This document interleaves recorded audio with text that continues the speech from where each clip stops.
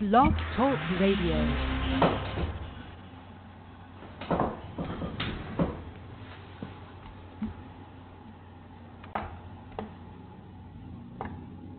Well, good morning. Thank you for taking some time out to tune into the L.I.F.E podcast. We're just going to go into a quick worship song, and we'll be back here in a moment.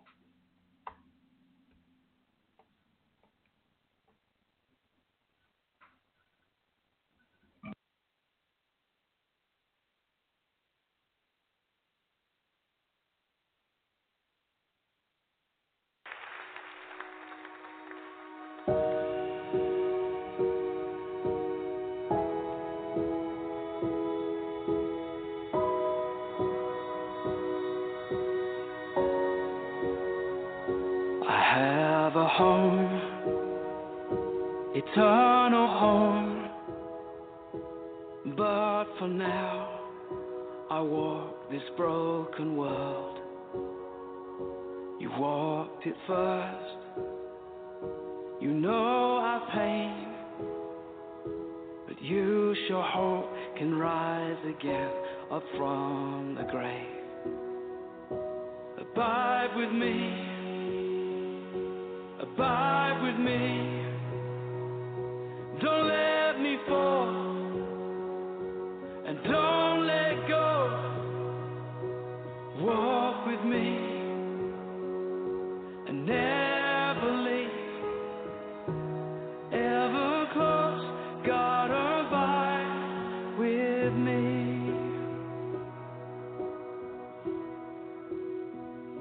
There in the night, Gethsemane, before the cross, before the nails,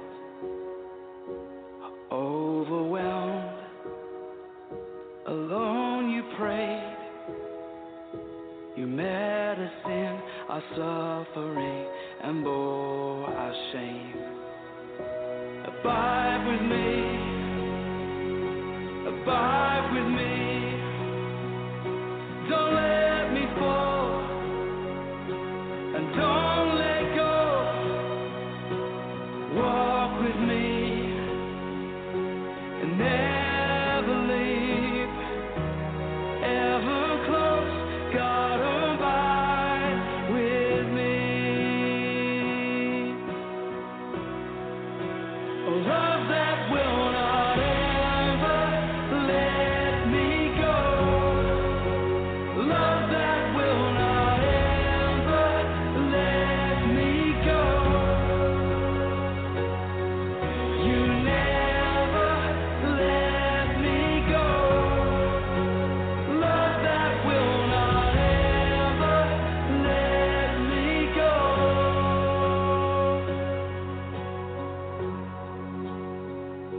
And up ahead, eternity, we'll weep no more and sing for joy. Abide with me. We'll weep no more and sing for joy. Abide with me.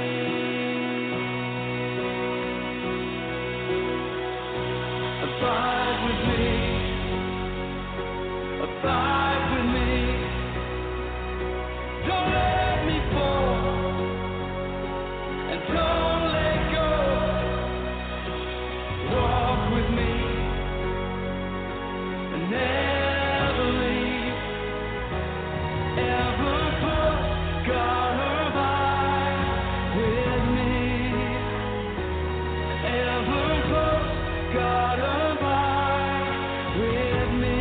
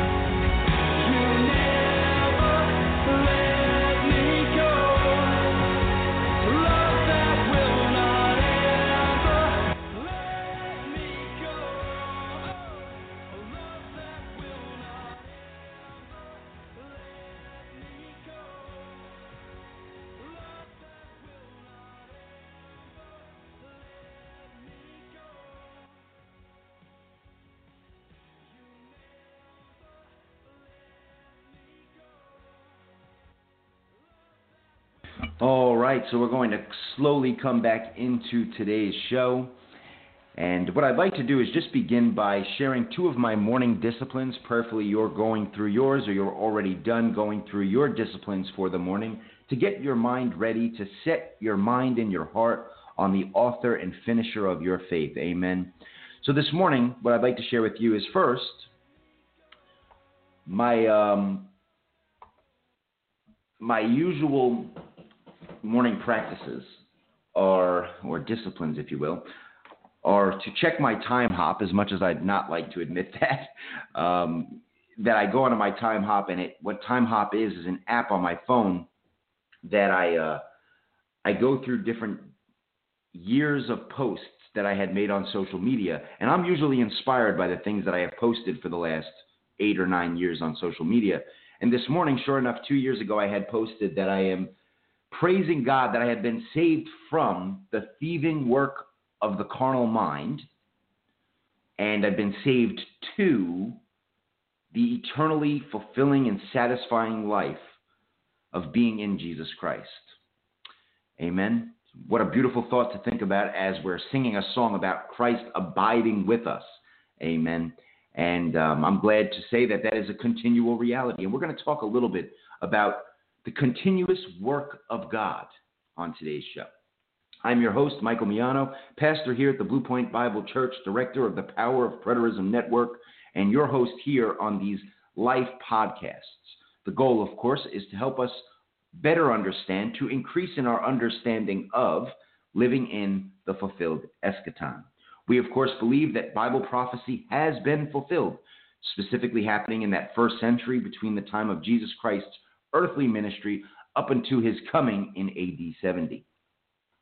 The second discipline I would like to bring us in on this morning to set our eyes on the Lord is the practice of common prayer. Those of you that are familiar with my ministry know that I appreciate the practice of common prayer as something that would put prayer before us early in the morning and, if you do the evening prayers, late at night. Let's go into a moment of prayer. O Lord, let my soul rise up to meet you as the day rises to meet the sun. Glory to the Father, and to the Son, and to the Holy Spirit, as it was in the beginning, is now, and will be forever. Search me, O God, and know my heart. Try me, and know my restless thoughts. Psalm chapter 139, verses 13 through 16 read, I will thank you because I am marvelously made. Your works are wonderful, and I know it well. My body was not hidden from you, while I was being made in secret and woven in the depths of the earth. Your eyes beheld my limbs, yet unfinished in the womb, all of them were written in your book. They were fashioned day by day, when as yet there was none of them. How deep I find your thoughts, O God. How great is the sum of them. Search me, O God, and know my heart. Try me and know my restless thoughts. 20th century Catholic writer Flannery O'Connor said this, I think there is no suffering greater than what is caused by the doubts of those who want to believe. I know what torment this is, but I can only see it in myself anyway, as the process by which faith is deepened. What people don't realize is how much religion costs. They think faith is a big electric blanket, when of course it is the cross. Now, usually what we do is we go into a moment of exhortative prayer, or even intercessory prayer, praying for others. And what I'd like to do is pray for you and myself that we would constantly be growing in our understanding of the sovereign grace of God. I saw a quote earlier from Bible teacher Ward Fenley, and he had said that we only have two roads, and I'm paraphrasing, of course, that we can either go the way of trusting in God's sovereign grace, even when it disagrees with what we might desire, or we could go the route of chance, doubt and chance and luck, which is even more frightening of a route than the sovereign grace of God, which is, of course, a means of love. God allows us to experience doubts, fears, torments, trials, so that we would increase in our understanding of Him, so that we would increase in our understanding and in His purposes of His will for our life. Now, what we usually do is we go into a recitation of the Our Father after we pray. So I'll lift up this prayer, and then I'll ask you to join me wherever you might be in either the mental assent to the Lord's Prayer or the outspoken repetition. Mighty God, we do thank you, Lord. We thank you for your sovereign grace. We ask that you continue to increase our understanding, Lord. Allow us to see that you are truly in, through, and for all things, Lord, that bring glory to you, and that we would cleave to that and grow in that and increase in all things that you have provided pertaining to life and godliness. Lord, put before us this day the goal of our instruction, love from a pure heart, a good conscience, and a sincere faith. Stir that within us by way of your Spirit, Lord, and allow us to see your purposes, your will come to fruition. Thank you, Lord. We give this show to you. We give our lives to you, Lord, thanking you for your grace and your mercy. In Jesus' mighty name we pray. Amen. Now we'll go into that recitation of the Our Father. Our Father, who art in heaven, hallowed be thy name. Thy kingdom come, thy will be done, on earth as it is in heaven. Give us this day our daily bread, and forgive us of our trespasses, as we forgive those who trespass against us. And lead us not into temptation, but deliver us from evil. For thine is the kingdom, the power, and the glory, forever and ever. Amen. So what are we going to talk about today? Now, the first thing I'd like to do before I get into the show is give you the phone number. I'm planning on making today somewhat of an interactive show. I don't mind when you call in. However, I do ask that you give me the liberty to finish my thought before I bring you on the show. Here you go. If you want to write down the phone number, this is it. 516-387-1717. One more time, 516-387-1717. I look forward to hearing from some of you that are tuned in this morning. So yesterday, I had seen a post shared by Larry Siegel, the founder of Fulfilled Dynamics. You can go ahead and find Fulfilled Dynamics on Facebook. And he had shared a post that is something that I've been praying about, thinking about, working on a vision against in regards to the preterist movement for quite some time. And I loved when I saw this post and I said, all right, we're gaining momentum. Amen. This is what Larry had to say yesterday. The preterist movement has become stale, and it's time for some fresh air. I have been very troubled by the, quote, cessationism of most of the leading preterists who come from either a Reformed or Church of Christ background and carry with them an absolutist idea that the miraculous gifts of the Spirit are not for today. I see it as the very opposite. An example, the kingdom is to expand, not to contract. We are living in the kingdom age and therefore have every reason to expect more of God's workings, not less. I see it as bordering on blasphemy to limit the Holy Spirit's work in any area. It seems to me to be very arrogant to say that the miraculous gifts, the charismata, ended in AD 70. Yes, the prophecies of the Bible were all fulfilled by AD 70, and instead of being able to predict the future, we have the exciting possibilities, not more limitations in the New Covenant kingdom than were ever possible in the Old Covenant kingdom. I think where our charismatic Pentecostal friends have erred is due to overemphasis on the spectacular and looking too much for outward signs and wonders. They seem to be saying often that if we don't see visible signs happening, nothing is really happening in a miraculous way. Not true at all. We need to totally rethink and revamp some of these ideas and come up with fresh experiences in the kingdom. The prosperity gospel, as taught by millionaire televangelists, have really muddied the water terribly. Yes, they've made prosperity work for them from other people's money and even flaunt their wealth. We need a lot more input on this whole thing. Far too long, a small handful of preterists have dominated the field, and we need some fresh kingdom air. We need some kingdom preterists who believe that God's workings will continue to grow and increase. Let's get discussion going on this. What do you think? Well, amen to that. You know, I began Team Preterist a couple of years ago as an effort to unite preterists to get things done. And I'm glad to say that we're revamping that effort. I had reached out to my partner in crime, if I'm even at liberty to say that about him, Chad, and I asked him a bit. Chad, if you remember, a couple of years ago, we had put forth quite a few different efforts with Team Preterist, and I asked him, what do you think is needed in the Preterist movement? What can Team Preterist provide? And he said the same thing that many others are saying, that it seems that we've focused so much on what happened in the past that we haven't offered necessarily much as to what should be lived out in the present or what we should be expecting in the future. And, of course, that really got me thinking.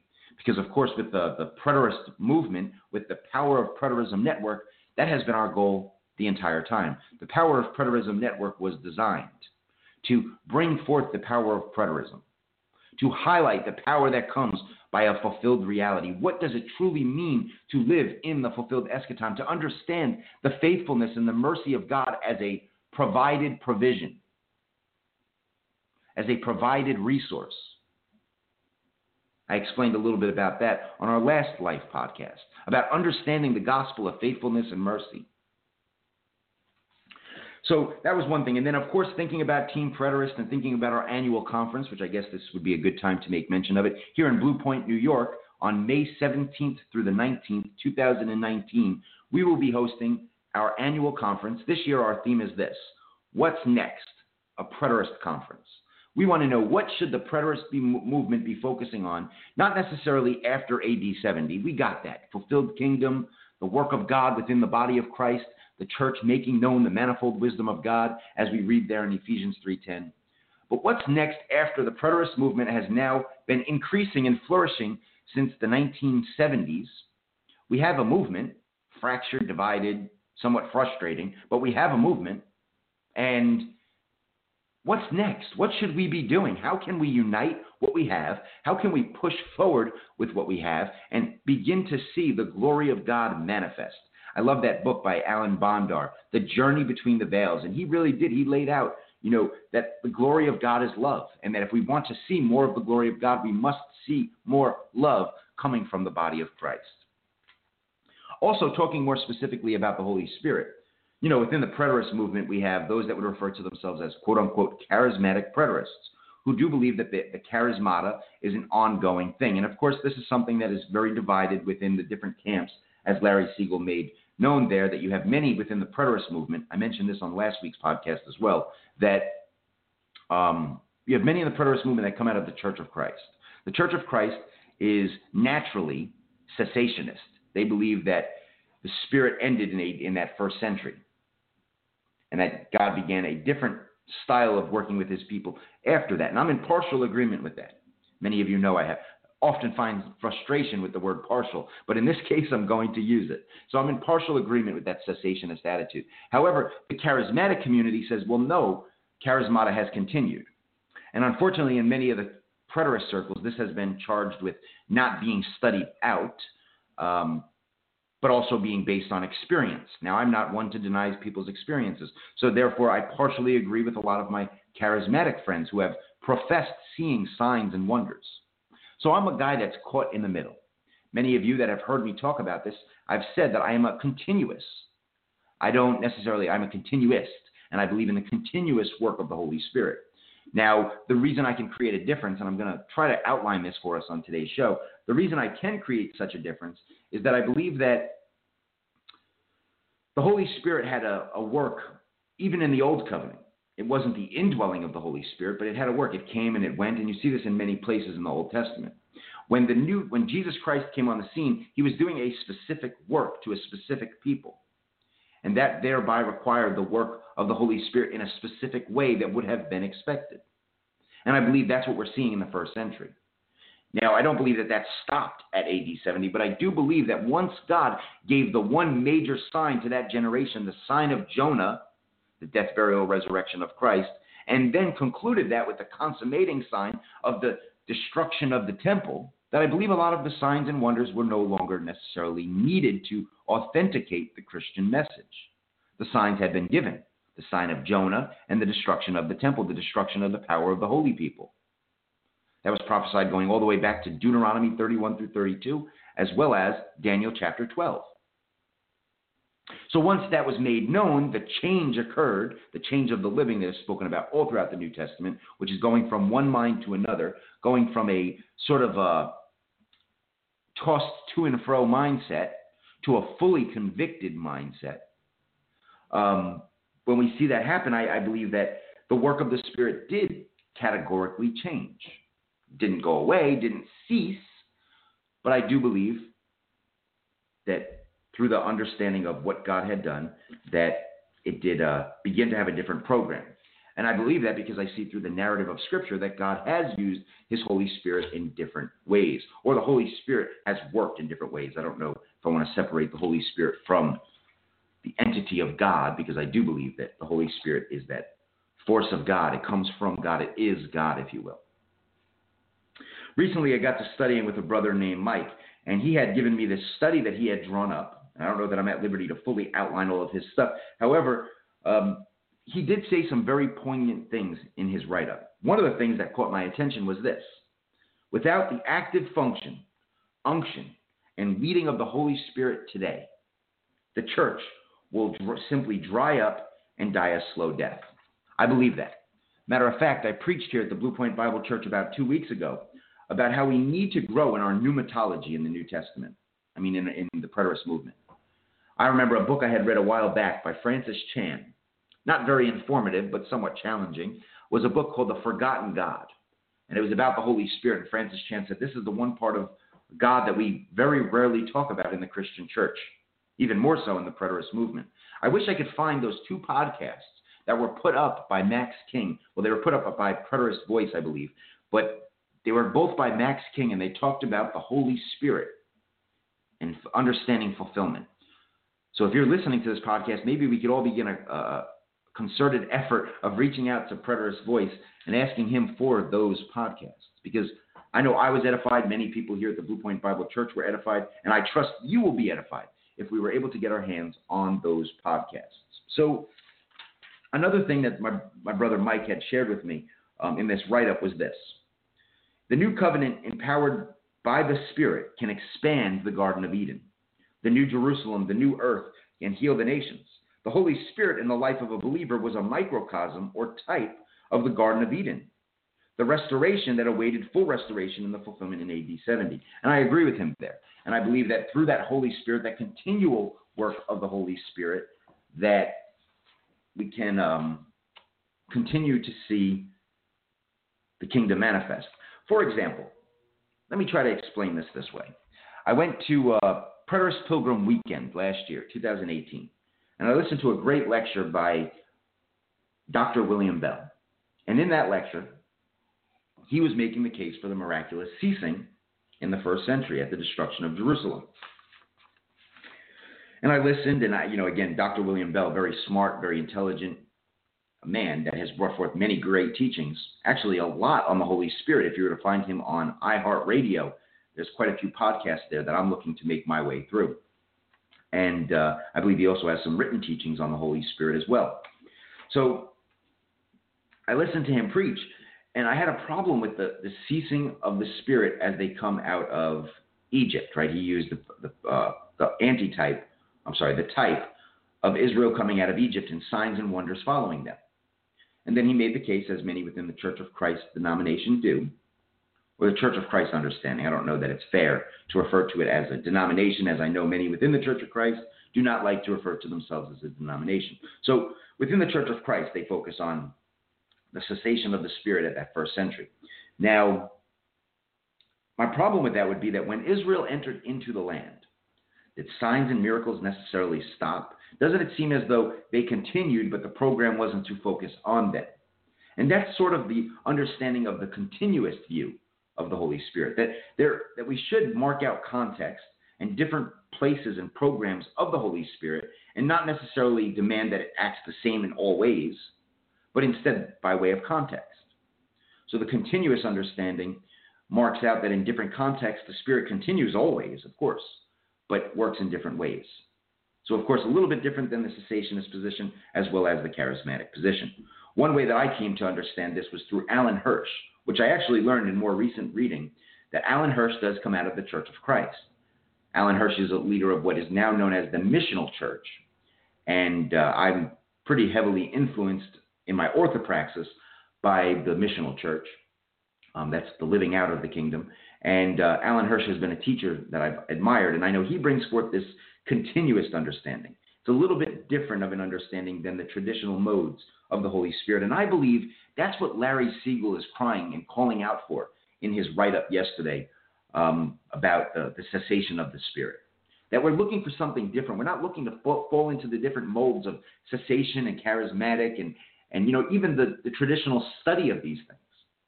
But rather to not invalidate each other's experiences as we're walking and abiding with Christ. and we're seeing the work of the Spirit happen through us.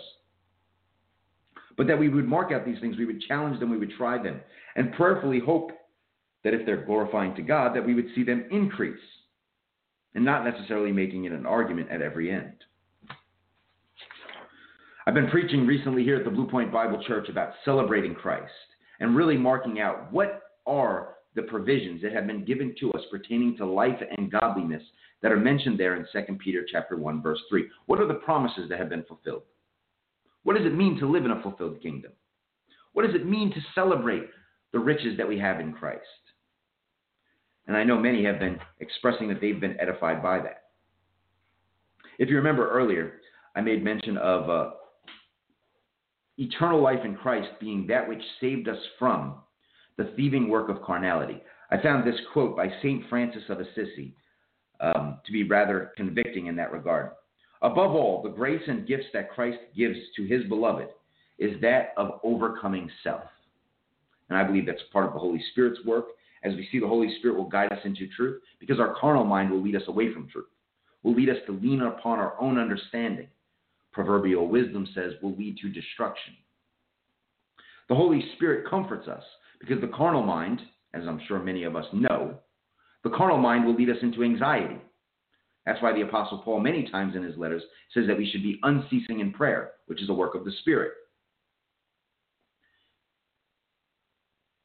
The Holy Spirit will lead us because many times we may become apathetic and lethargic or doubtful in regards to the work of God. So yes, the Holy Spirit is a gift and a grace that comes through Christ to his beloved that helps us overcome self. A quote from John Piper in regards to grace is that grace is the enabling gift of God not to sin. Grace is the power of God, not just the pardon. Well, sure, and that comes by way of the Holy Spirit. The Spirit's work in our life to enable us not to sin, because you can't do that on your own, amen? I know I sure can't. I love what the Apostle Paul said, and I actually mentioned this in my sermon this past Sunday. I'm here at the Blue Point Bible Church talking about the contextual Romans road to salvation. He says this in the book of Romans, Romans 11, verses 33 through 36. Oh, the depths of the riches, both of the wisdom and knowledge of God. How unsearchable are his judgments, and unfathomable are his ways. Mark that out in your Bible, amen? Unsearchable and unfathomable. For who has known the mind of the Lord, or who has become his counselor? Or who has first given to him that it might be paid back to him again? For from him, through him, and to him are all things. To him be the glory forever. Amen. Well, amen to that. However, if we're to understand the mind of the Lord, as this text points out, it says, for who has known the mind of the Lord? Where else in Scripture do we read about the mind of the Lord and how it has been given, the provision has been given to the body of Christ to have the mind of the Lord? Where do we read about that, saints? Sure enough, 1 Corinthians chapter 2, the Apostle Paul is explaining to the church at Corinth that the transition of the things from the old to the new will only be understood by way of the Spirit. That in order to understand the riches and the rewards and the grace of God, we must be spiritually discerned. That's important because we've been made rich by way of Jesus Christ. We've been given riches and rewards and so much more that we are called to use for the healing of the nations. But if we don't know them, if we don't discern them, if we don't walk worthy of the gifts that we've been given,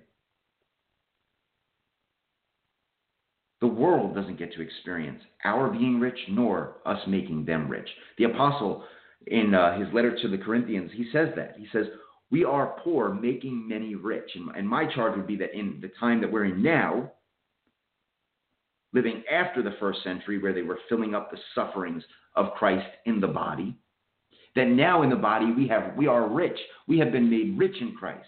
And we are rich making others rich. But of course, that richness comes by way of discerning what the work of God is, what the work of the Spirit is in and through the church. Another quote that I had made mention of in this series that we were doing called Celebrate Christ was in regards to a good sermon. And prayerfully, I'm doing that here on this podcast. A good sermon is an engineering operation by which a chasm is built so that the spiritual goods on one side, which are the unsearchable riches of Christ, are actually transported into the personal lives of believers. Well, amen to that. You see, there's nothing wrong with being poor, but everything is wrong with remaining poor once you have discovered your riches in Christ. And we need to take that exhortation and run with it. Be challenged to use the riches, to use all that we have been given pertaining to life and godliness for the healing of the nations. I love what ancient Greek playwright Euripide said. He said, I care for riches to make gifts. It's not that I care for my riches to wander into prosperity on my own, but I wander into prosperity for the sake of making others rich. Amen? I love what Paul Washer said about a true understanding of the grace of God, because I do believe the Holy Spirit, if we're going to understand the Holy Spirit, it's going to come by way of understanding the grace, the faithfulness, the justification, and the gifts of God. If we understand all of that, we'll understand what the Holy Spirit has done and is doing and will do. Amen? So, I care for riches to make many rich. Paul Washer says this, a true understanding of the grace of God will not make us slothful in our devotion, but will draw us out of our apathy, encourage us in our faithfulness, and spur us on to greater diligence. Amen. Amen. Well, I'll tell you what. I want to ponder some other things that I want to share with you this morning. I want to hope that I'm continuing to encourage you to press in and understand what God is doing in and through you, what God is doing in and through the church, and that power is going to be made known through the individual, yes, but also through the corporate entity of the local church. So I'm praying that I'm spurring you to not only think about your own life, but also to think about your life in the body. Amen. I'm going to put on a song here, and we're going to come back, and I'm going to go ahead and finish up some thoughts. If you'd like to call in, maybe you have some thoughts you want to share as you've been tuned in and listening, please go ahead and give us a call. The number is 516-387-1717. One more time, 516-387-1717. I look forward to hearing from you right after this song.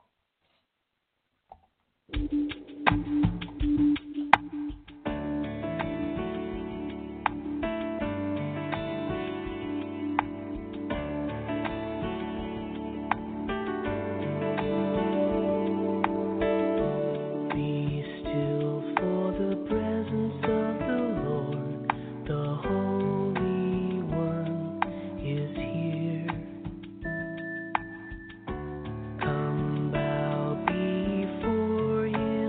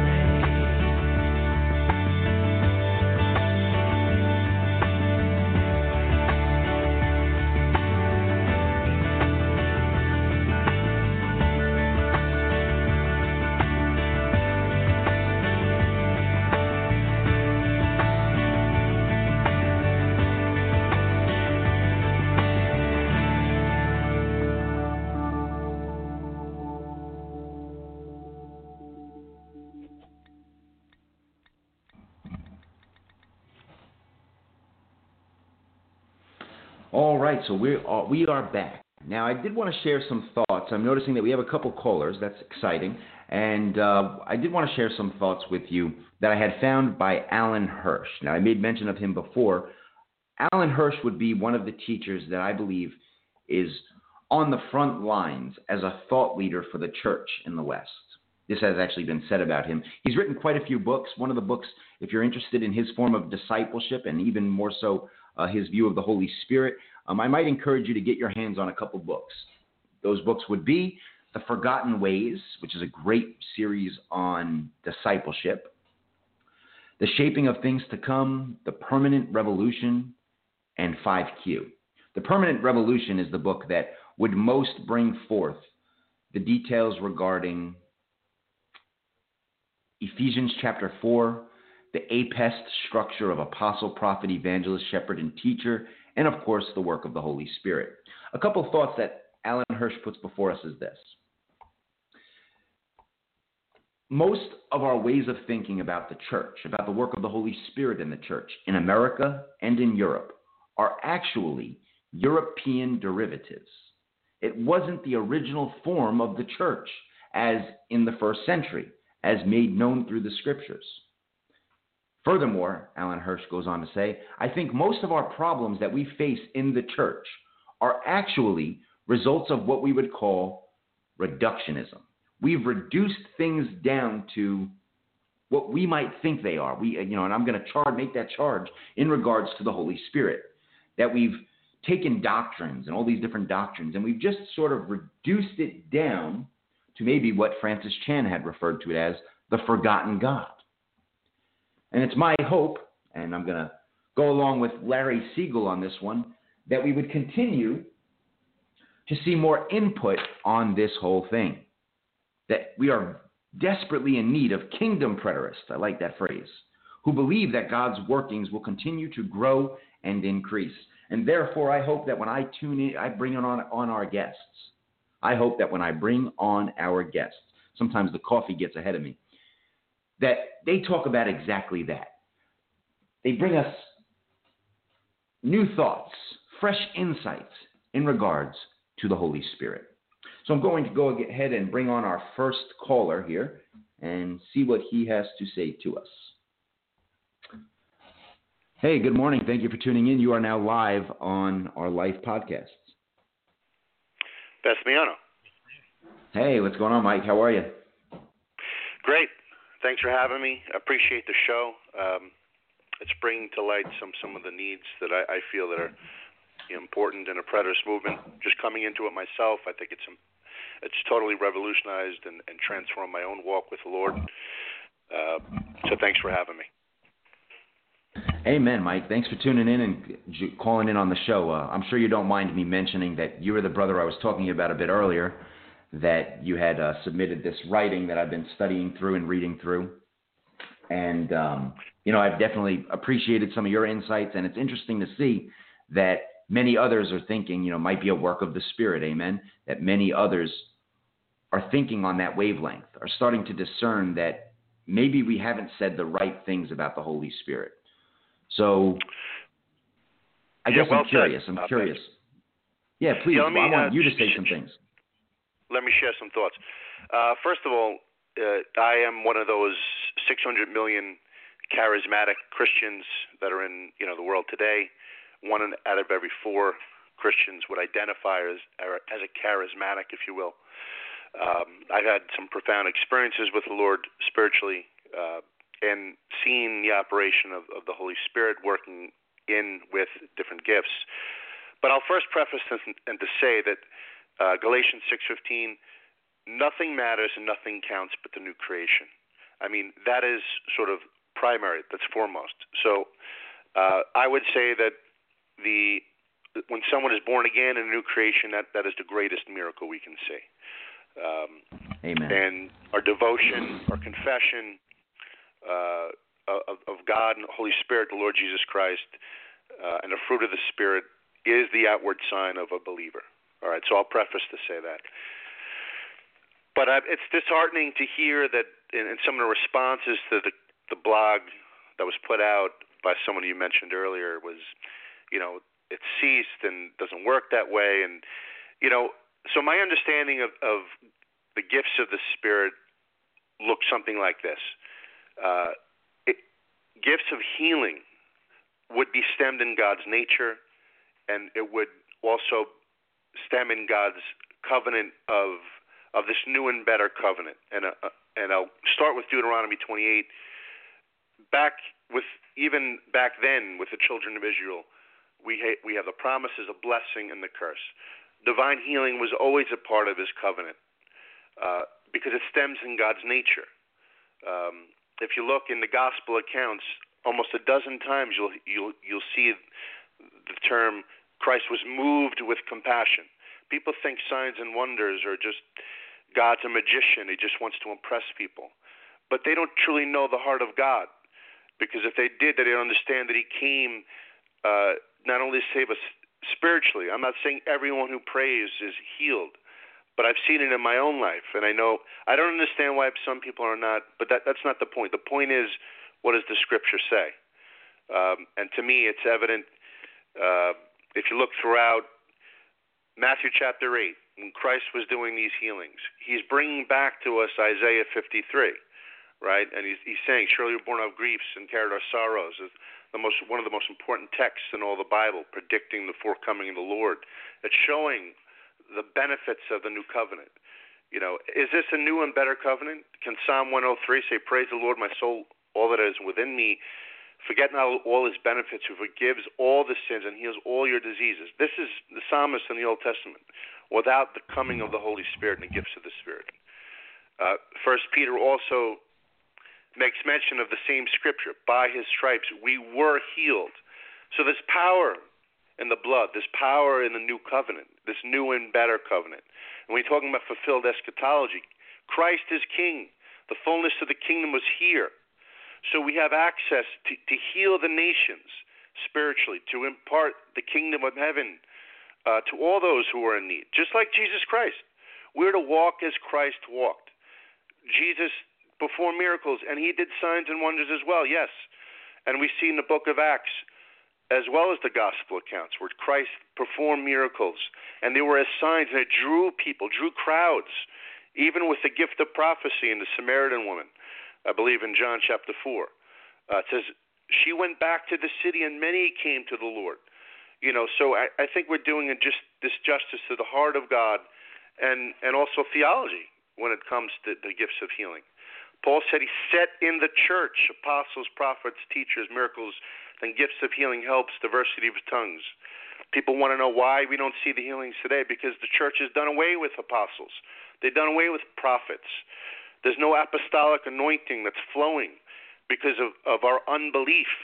Christ couldn't do certain miracles in certain cities, if you remember, because it says they limited, and in even Old Testament, they limited God because of their unbelief. And I think that's a lesson we can take away today.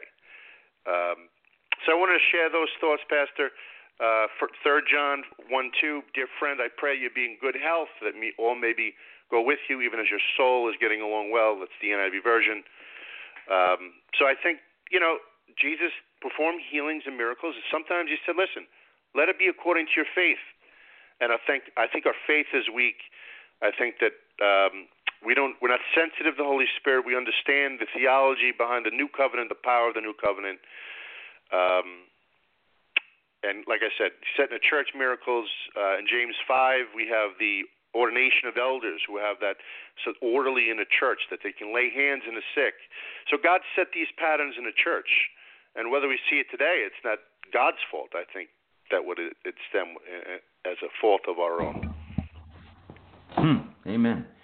Amen, Mike. I agree with that, and I appreciate you being bold enough to, even in our discussions, and just saying, this is where I stand, this is what I've experienced, this is what I'm seeing in the Word, and I believe that it is challenging other people to go beyond what, as I mentioned before, we've reduced it to. We have Larry Siegel with Fulfilled Dynamics. I appreciate his boldness yesterday by making such a post and being willing to challenge the community. That we've reduced this thing to almost nothing, and I believe we're seeing actually what you had wrote about in that write-up that you had given me, was that we're seeing a dead church.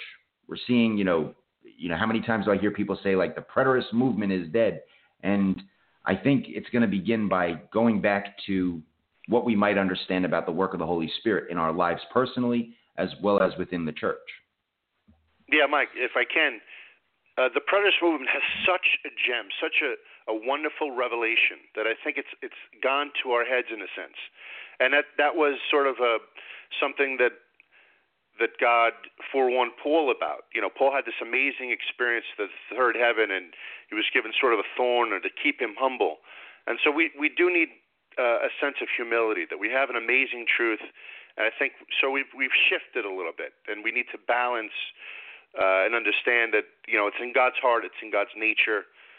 Revelation 21, no more death, crying, pain. I think you can connect that to Genesis chapter 1, where there was sorrow and thorns and thistles, so there's pain connected there. So if we would just put the puzzle pieces together, the Holy Spirit is the most magnanimous, amazing gift that God has given men. And it's not just the New Testament. The work of the Holy Spirit, if someone would just do a word study on the Holy Spirit, the way he moved in the Old Testament, the miracles, the signs, the way he spoke to the prophets, the way he spoke in the New Testament. You read through the book of Acts, and I told you before, it really should be called the Acts of the Holy Spirit, because he's speaking and he's leading and he's directing. And I think we need more of that in the church. We're not just signs and wonders and miracles, but the leading of the Holy Spirit, the devotion, where Paul says the fellowship of the Holy Spirit, the communion of the Holy Spirit. Who is this Holy Spirit that's always been and always will be, that is going to reveal the Father, reveal the Son, everything? The Bible says, eye is not seen, ear is not heard, but is revealed through the Holy Spirit. So we need to be more sensitive, more open to the Holy Spirit, and I think that would do us justice and well to bring the most powerful truths of preterism into this world and fulfill the commission of bringing the kingdom of God and spreading heaven on earth. And that's going to incorporate love of the Holy Spirit and as well as the gifts of the Holy Spirit. Amen, Mike. Amen. I appreciate you taking the time out to call in and actually listen to the show. Thanks, Pastor. You got me encouraged, and prayerfully those that are listening are saying, wow, I've been thinking along these lines as well, because I know there's many people that have. So I'm hoping that through my effort and your willingness to call in and tune in, that many others will begin this conversation, and we can see the value of what we're saying take place and come to fruition. Thanks for the time, Pastor. Hey, thank you. And Mike, I'll tell you what, I look forward to communicating with you soon, and hopefully we'll be getting together. Yes, sir. Take care, Pastor. All right. God bless you, brother. Have a blessed day. All right. So that's exciting. We have people tuned in, people calling in. I do want to remind you that if you're tuning in and you do want to call back, I know we had a couple other callers that had called in but then had left the show. You can call in at 516-387-1717. I'm actually going to bring the show to a sort of conclusion here. I value Mike's thoughts. Again, I'm studying through a writing that he had given me. I value Larry Siegel's thoughts to get this conversation going. This is actually a conversation happening right now on the Fulfilled Dynamics Facebook page. So we're hoping that that conversation may continue. And, I do want to end with this point. I want to say this.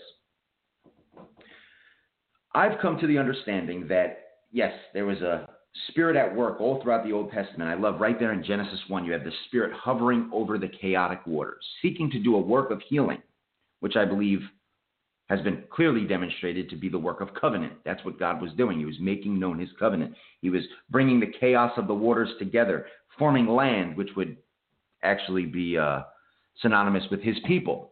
He would form his people. The land was to bring clarity to the chaotic waters. It was to bring borders and, to offer up an outline or a form.